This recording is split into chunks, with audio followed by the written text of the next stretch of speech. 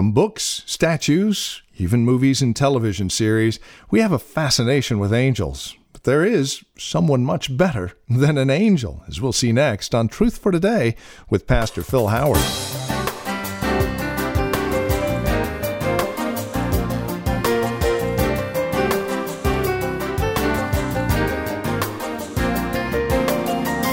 To be sure, we have an unusual fascination with angels, yet in our society it's not an angel that we need. Rather, it's the one who created them, Jesus himself.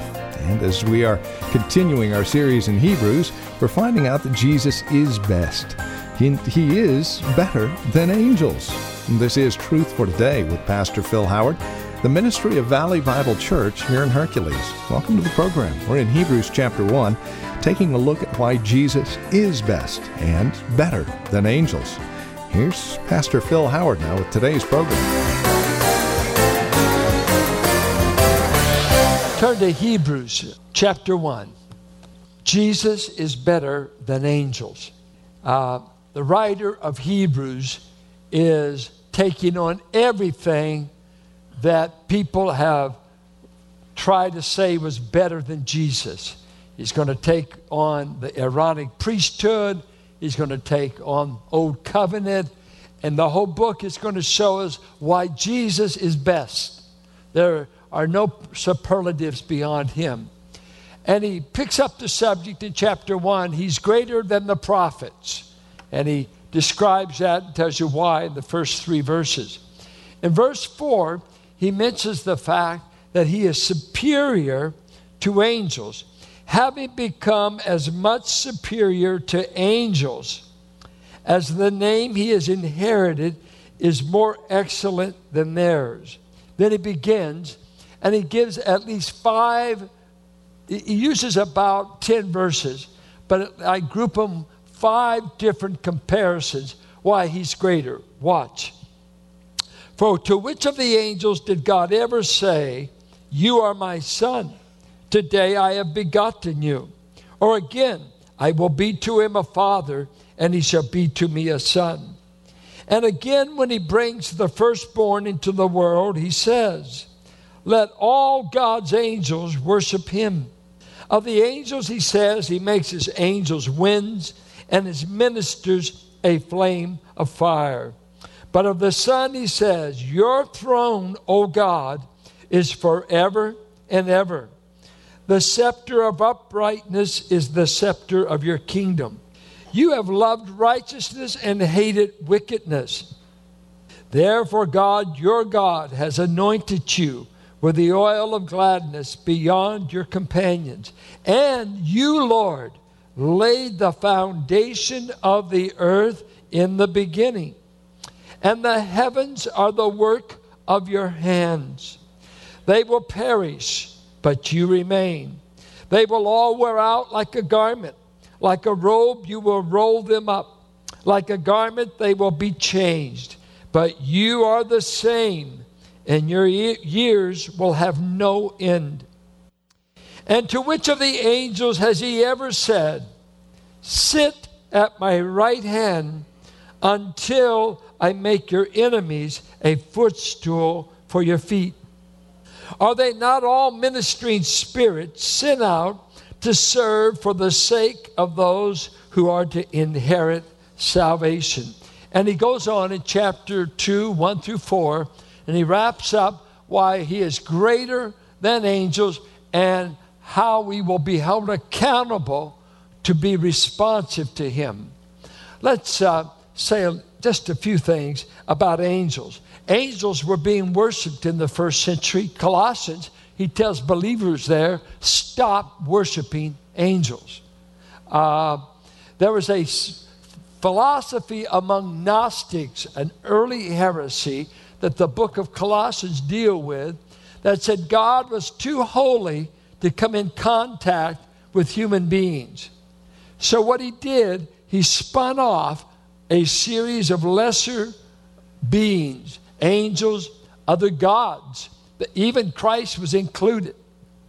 Because they said a pure God cannot come in contact with impure mankind. They said that a body is evil, material is evil.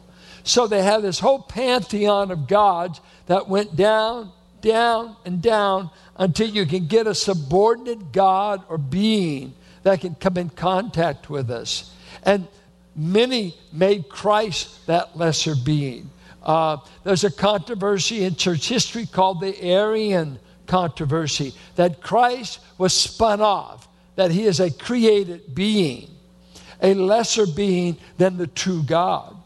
And so he's coming and he's dealing with this. Christ is greater than angels. He's worthy of more honor than we ever give to angels. I was reading a commentator by the name of Guthrie, and he said he and his wife went to a bookstore drinking coffee. It was like a Barnes and Noble situation where they had all kinds of books. And he said, out of curiosity, he wanted to see what was on the bookshelf that dealt with the subject of angels. He said he was amazed to find 85 titles dealing with angels. Some of you might be reading them. Ask Your Angel. That's one of them. Angelic Voices. There you go. Angelic Healing. Angel Magic. These are some of the titles. Autobiography of an Angel. Isn't that interesting? An angel wrote a book. Meditating with the Angels. And then, of course, TV, Touched by an Angel. I've met a lot of folks that are touched. But I'm not sure of who touched them. They've got a magazine called Angel Times. And it's recounting the numerous modern attacks with angels. New Age is full of angelic worship and wonder. And let's talk about angels. Where did they come from? They were created directly by God. They are not a race. They're not procreated. They were individually created by God. There are millions upon millions of spirit beings called angels. They have intellect. They have will. I assume they have emotion. They are able to travel at incredible speed. They can assume a body, like in Genesis 18. They show up to Abraham appearing in a body. Now, what's interesting, out of all, in this order of spirit beings, there's ranks. There's archangels, which means chief angel. Michael, Gabriel. We see angels that are overseeing countries in Daniel, overseeing particular regions. And you read that in Daniel 7, Daniel 9, Daniel 11. Notice there is one called the anointed cherub. Notice that. If I put I am, cherubim, the I am in the Hebrew is plural. Isaiah saw seraphim, and there's cherubim, spirit beings. But this category, the anointed cherub, is only one of its kind, singular. And according to Isaiah 14, Ezekiel 28, Revelation 12, this anointed cherub was called Lucifer, the son of the morning. The highest order, the highest rank among angels, that even when Michael and Satan got in a battle over the body of Moses, whatever, I don't know what the whole battle, I think Satan wanted to maybe get them into idolatry, maybe to worship the body of Moses. But according to Jude, Michael and Satan engaged in warfare over the body of Moses. And Michael knew he was outranked and outpowered, so he said, not even Michael tried to wrestle with Satan, but said, the Lord rebuke thee. You remember that? Jude 9. He acknowledged the ranking, thrones, dominions, principalities, powers, seraphim, cherubim, one anointed. Now, according to Isaiah, this anointed one, who was the head over all spirit beings, he said he covered the entrance to the throne of God. He was kind of like the chief of staff, as it were, for other spirit beings getting access to God. But according to Ezekiel, he trafficked. Uses that word traffic, kind of weird in King James. The idea is he began selling. He began merchandising. And what he began to merchandise was this idea: I ought to be able to get a promotion. I ought to be able to go up. I will put my throne above the throne of God. I will ascend. I will. I want to go up. And he convinced 1/3 of the spirit world that he should. You see, the first sin wasn't selling cocaine. And it wasn't selling women. It was selling yourself. That you ought to run things. That you deserve a promotion. That you ought to go up. And 1/3 of the spirit world said, that sounds right. You should. And they followed Satan, and God cast them down. And in Scripture, we don't have time to develop it. There's 5 times they're cast down in Scripture. 5 steps down. He said 5 times I want to go up. God has 5 steps of putting him down until he winds up in the lake of fire. Cast him out of heaven. Locked him into the air. It's going to cast him to the earth in the tribulation. Eventually bind him for 1,000 years. And finally put him in the lake of fire forever. When you want to go above God, you're going to go down.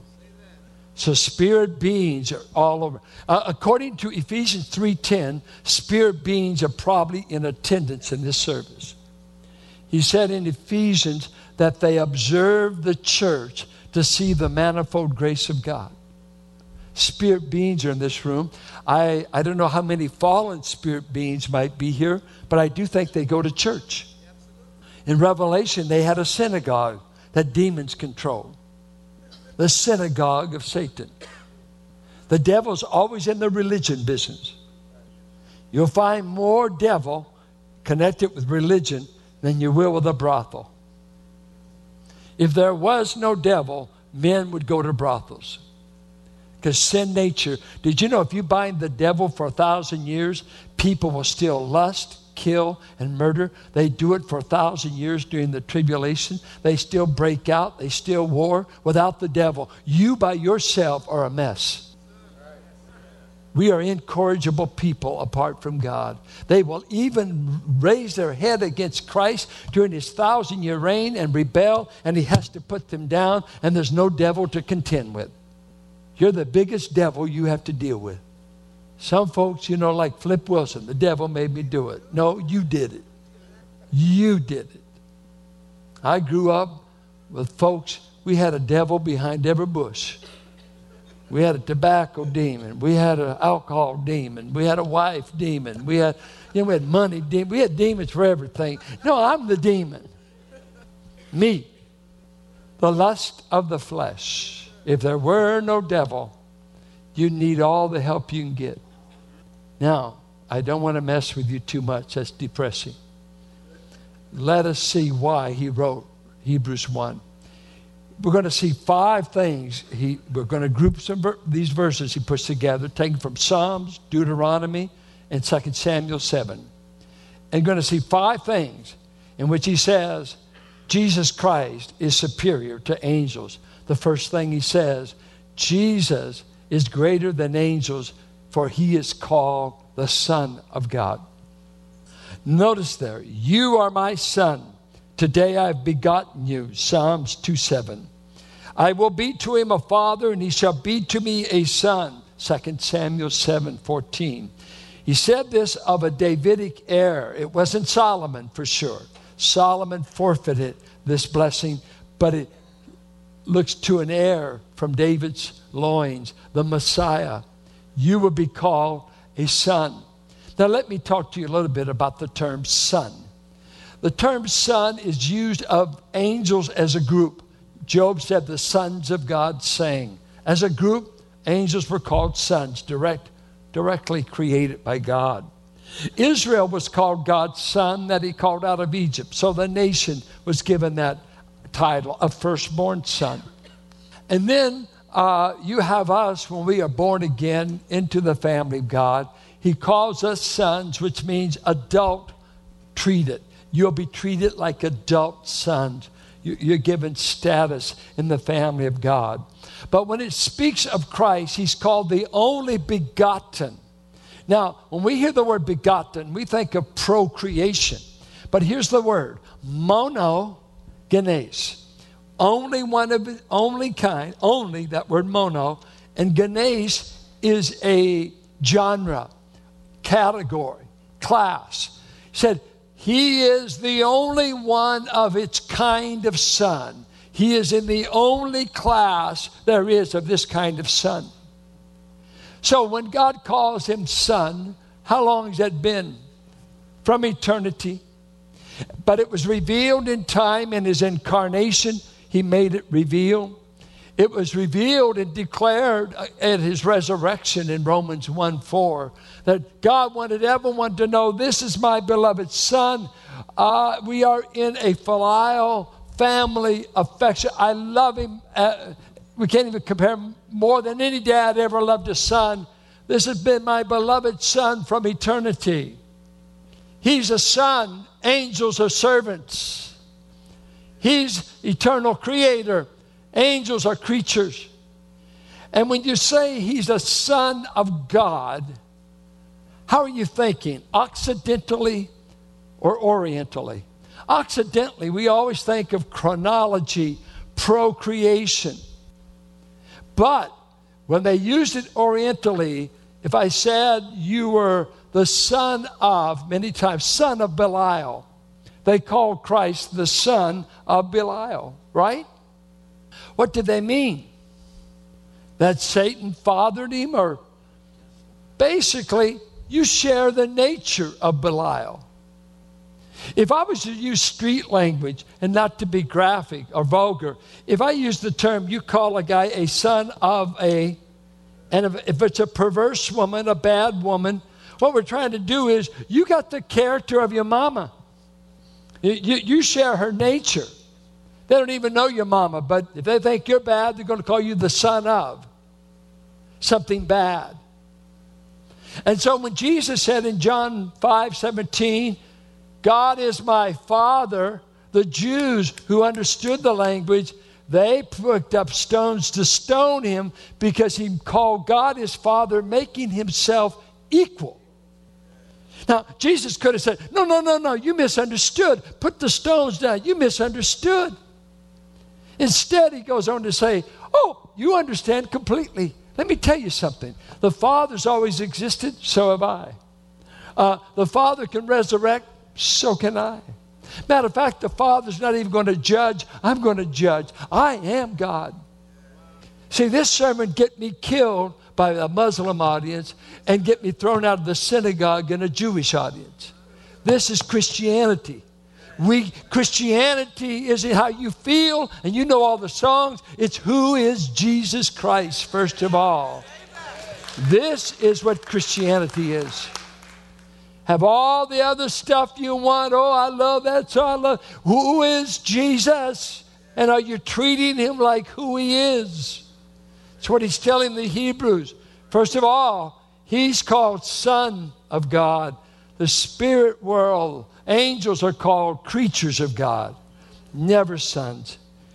Then he goes on, again when he brings the firstborn into the world, he says, let all God's angels worship him.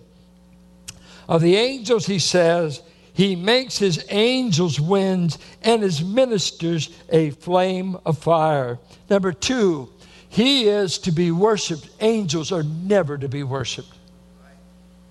Now, here, watch out for the cults. They love to take this term firstborn, and they turn it into chronological. It is used 130 times in the Old Testament of the firstborn son, physically, firstborn animal. So it is used of chronology. But it is also used as a term to designate preeminent position. To give you an example, let me ask you some Bible questions. Who is the first son of Abraham? By Hagar. Who? How many say Ishmael? How many say Isaac? Good. Ishmael. You remember Sarah wanted to help out God? Have you ever done that? Yeah. Ooh, you're going to help fulfill the promise? Oh, let's just bring Hagar in the bedroom tonight. We can fulfill God's plan. Yeah, well, you're still fighting with all the descendants of Ishmael right now. It's never ended. Helping God out. Well, his firstborn son, who got an inheritance, who was blessed by Abraham, was Ishmael. But according to Hebrews 11, Isaac, he called his firstborn. Not first in order of time, but he is highest favored. He gets the bulk of the inheritance. He is the preeminent one. He's the head of the table. And this word firstborn, which we use in Scripture, in Colossians, he's firstborn of all creation. You know why? He's creator. He's in the highest rank in relation to all creation because he created all creation. Not he's the first one born. The cults love to tell you he's the first one to begin. No. He has the highest rank. He is of the highest position. It's used that way all the time in Scripture. So he sends the firstborn into the world, and he tells angels to do this: worship him. Never did he tell us to worship any spirit being. When you're told to worship someone, he has to be God the Father, God the Son, or God the Spirit. See, we worship a triune God with different roles, compound unity, one God, three persons. You know that, don't you? One, he's one in nature, essence, but there's three distinct persons. So, he's to be worshiped, they're not. Thirdly, he goes on to say, but of the Son, he says, your throne, O God, is forever and ever. The scepter of uprightness is the scepter of your kingdom. You have loved righteousness and hated wickedness. Therefore God, your God, has anointed you with the oil of gladness beyond your companions. Of the Son, he says, your throne, O God. Does he call the Son God? Look at Romans 9:5. Romans 9:5. Speaking of Israel and all their privileges, to them belong the patriarchs, and from their race, according to the flesh, is the Christ, who is a good teacher, a nice man, less than God, anathema, who is God.